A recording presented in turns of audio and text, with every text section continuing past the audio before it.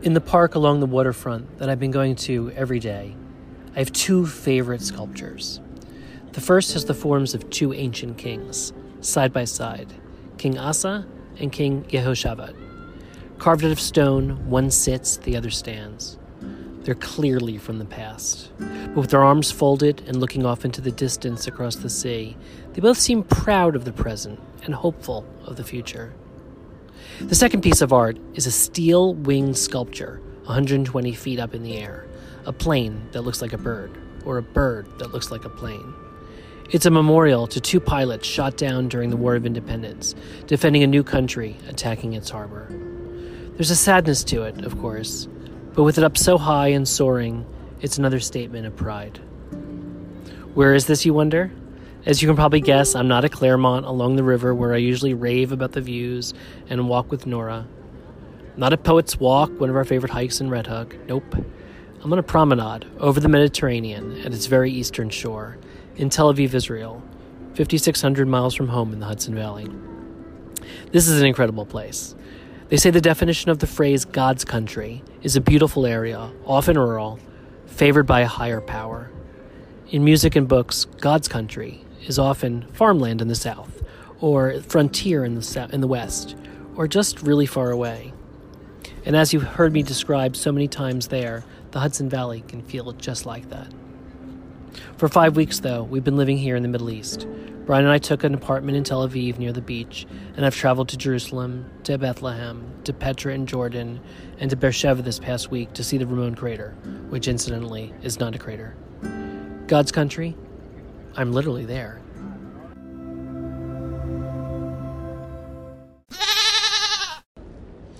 I'm Matt Zucker, and this is City It, learning to live and love life in the Hudson Valley. Welcome to Season 3, if you can believe it, and Episode 31, God's Country. The positive connotations of this phrase are usually a beautiful rural area and a place you want to get back to. Some definitions also say it's an inconvenient location. The Urban Dictionary is more negative and critical. Land so far out, it says, in the middle of nowhere that even the most basic artifacts of civilization are hard to come by. The associated hashtags are middle of nowhere, vast dirt ocean, flyover states, farming, hick, ass Krakistan, and bumfuck. Obviously, I find a few of those semi-offensive, since if I'd learned anything in the last 5 years, and hopefully you the last 30 episodes, is that middle of nowhere can very much be at the center of the universe, where people come together, where we first started, where food is still made. As Cityites, of course, we must learn to adapt. For example, I'm learning to like country music. Blake Shelton from NBC's The Voice, who apparently also makes music, has a recent hit single, God's Country. I've listened to it like 100 times. You can feel the resilience in his voice and in the lyrics. One analysis I read said Shelton portrays the country as a challenging place to live, people working by the sweat of their brow. But even though he owns the land he talks about, he doesn't consider himself the actual owner. Until the end of January, Brian and I are on my sabbatical from work. You can see photos on Instagram if you search for hashtag #Matabatical. You'll see us along the beach, at food markets, out to dinner with local friends, at the Wailing Wall in Jerusalem, at the Wall in Bethlehem, exploring Petra, plus selfies with visitors like my mom's sister and her friend Lisa, who all came over to visit. But even if we travel halfway around the world to what seems like another world, you can't take the boys of the Hudson Valley or the Hudson Valley out of the boys. On Facebook, in one of our community groups, one morning, a man posted, "If anyone was missing any goats." It made me homesick. Being a Cityite is all about acclimation. Here are 9 things that I find incredibly different but similar between living in the country and living in another country like Israel. Number 1, immersion has been easier for us here than it was for us there. Being in a modern urban environment like Tel Aviv is something we gave up when we gave up the city apartment. So the biggest adjustments are fun. Walking around a real pedestrian city, stopping in local cafes, seeing street theater or graffiti, grabbing a taxi when we get tired, and the need to make dinner reservations in advance. Bad weather upstate can cripple your activity. Here, it just affects beach time. Yeah, we got soft again quickly. Number 2, city life is also about paying attention to your safety. In Tel Aviv, this has many layers. Familiar ones to New York City are like getting run over by a car, bus, or bike.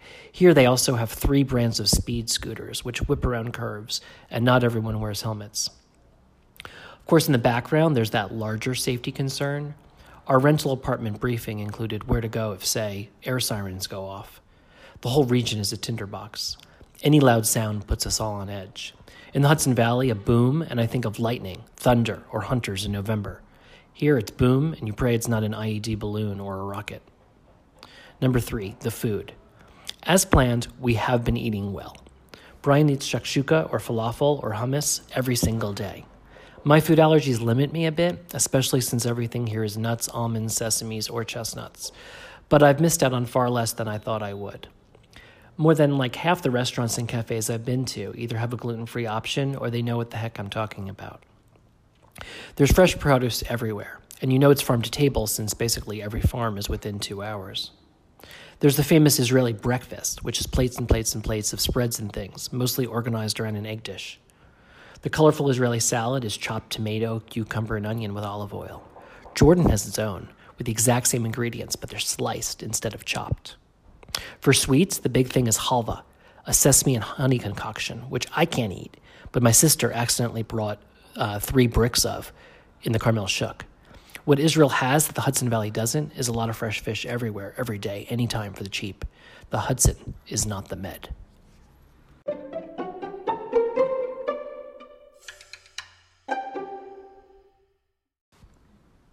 Number 4 on my list of similarities and differences is the ubiquity of animals. Animals are everywhere, and like in the Hudson Valley, they have the right of way. We see dogs and cats everywhere across Tel Aviv. And as we drive around the country or even into Jordan, we can see sheep and camels. And at Petra, Brian and I both rode mules all across the park to climb the hills, up and down the steep steps, all the way to the monastery in the far end of the park. One difference, though, is the presence of pigs. Pork is famously not kosher for Jews or Muslims. This is one thing everyone agrees on. So you won't see much of it on menus or on farms. Though we saw bacon a few times in a few places, so we asked, and we learned of just a few farms in Israel where they seem to raise pigs on wooden planks that never touch the ground. In this sensitive environment, there's a code word for pork: short cattle. Number 5, gestures. I find myself doing the country wave at strangers, and the Israelis look back at me like I'm ridiculous. The wave back is both hands up in the air, saying, Mazeh, what the fuck? They have other gestures, though, like the hand upside down with the fingers pressed together. That means rega, or wait a second in English. My other favorite is when you try to hail a taxi. Since no one in the Middle East can actually seem to adhere to the straightforward lights on, the taxi is available convention that we all know elsewhere, and you can't see into the back seat. So what you get back is a single finger wagging no at you, like you did something bad. No soup for you. This really gets my hair up. It's bad customer service when the meaning is actually far more innocent. This finger wag, no, means I am simply not available for you at this current time. Why they can't just say that, I don't know. Number 6, diversity. Not sure how to describe this. There's a certain, variety of peoples for sure here, ethnicities and national origin. I mean, waves of immigration from Europe, Russia, Ukraine, Africa, America, and elsewhere in the Middle East. Plus Jews and Arabs displaced during wars and land grabs from their original towns. But diversity here doesn't seem to mean people are actually mixed within the towns and integration the way we know it. There seems to be instead a variety of homogeneous communities, but living within just a few miles of each other. Street signs in Israel are in Hebrew, Arabic, and English. One group I'm trying to learn more about are Bedouins, mostly Arab nomads, who herd their flocks and are throughout the Middle East, including Israel and Jordan. In Petra, our guide who owned the mules that we were riding was Mohammed, very handsome, who told us he was a Bedouin, and as we trotted around the park, he pointed at the caves and said he used to sleep there as a kid. Upstate, admittedly, we lack diversity. Some days I feel like there are basically 3 groups, mostly white. 1, people here since the Mayflower with their names on street signs. Number 2, the weekenders. And 3, everyone else. I'll be back in a bit with 3 more, including the inevitable topics like war and religion. You can't really do the Middle East or Israel justice without touching on the presence of war. Paris, I always notice, has streets named after artists or military generals. Here it goes much further. War memory, both ancient and recent, is everywhere. Every day we walk past those two favorite statues I mentioned earlier, overlooking the beach of King Asa of Judah and King Jehoshaphat of Israel, looking out at sea.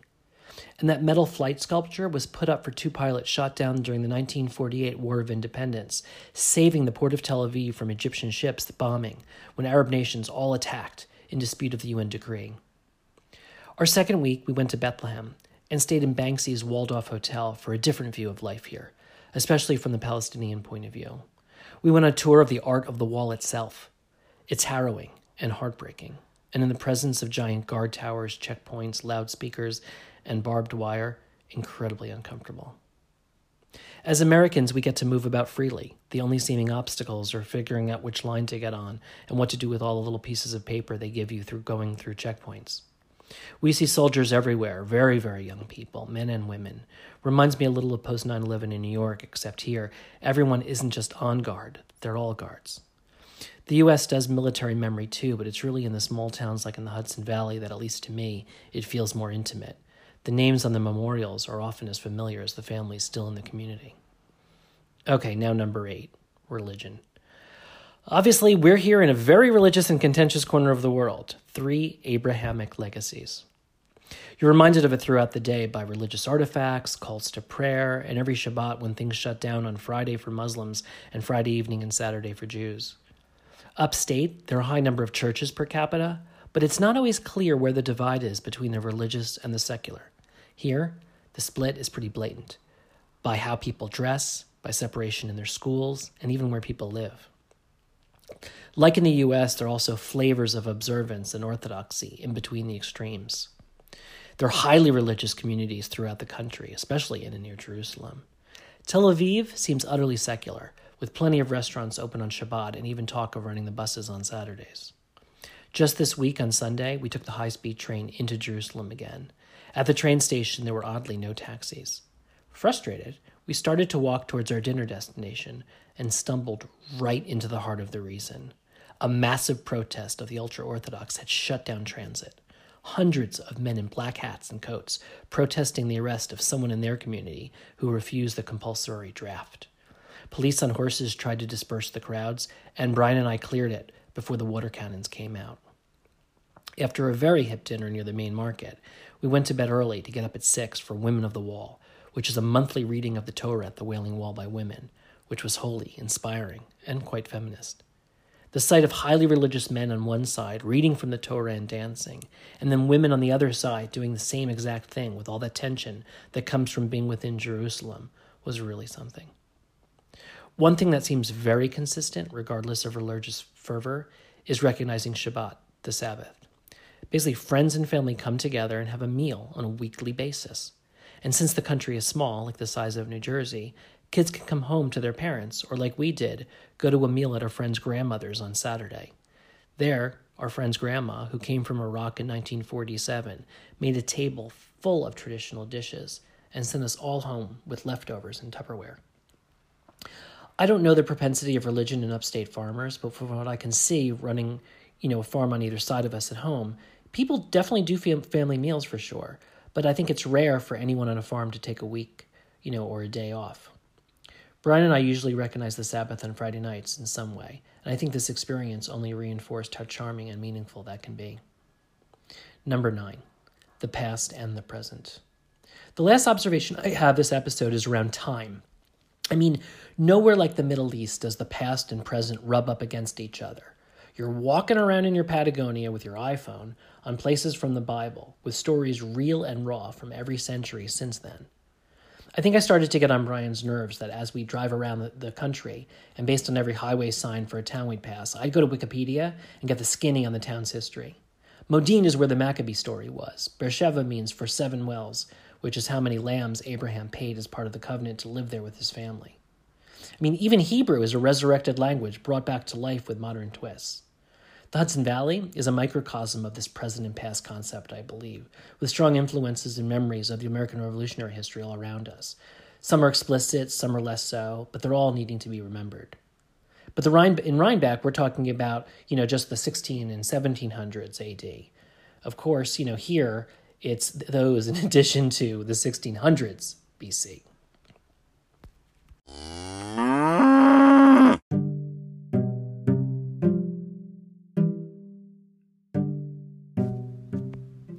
While much of the world points its way towards sacred spots in the Middle East, or to even brace itself for bad news from countries in conflict here, I'm actually staring right now in the opposite direction, west, across the Mediterranean, thinking of the peaceful Hudson River, our community back home, the surrounding farms, and of course our little Nora, who I've missed all month. Special thanks to Andrea, Alex, Bella, and Rachel for looking after her, to my mom, Liz, and Lisa for visiting us in person, and to all of you for tuning in now. Please rate Cidiot in the Apple Podcast Store. It helps people find us. And on Instagram, you can just follow cidiot.hv. I'm Matt Zucker, and I'll be back with more of Season 3. Come visit.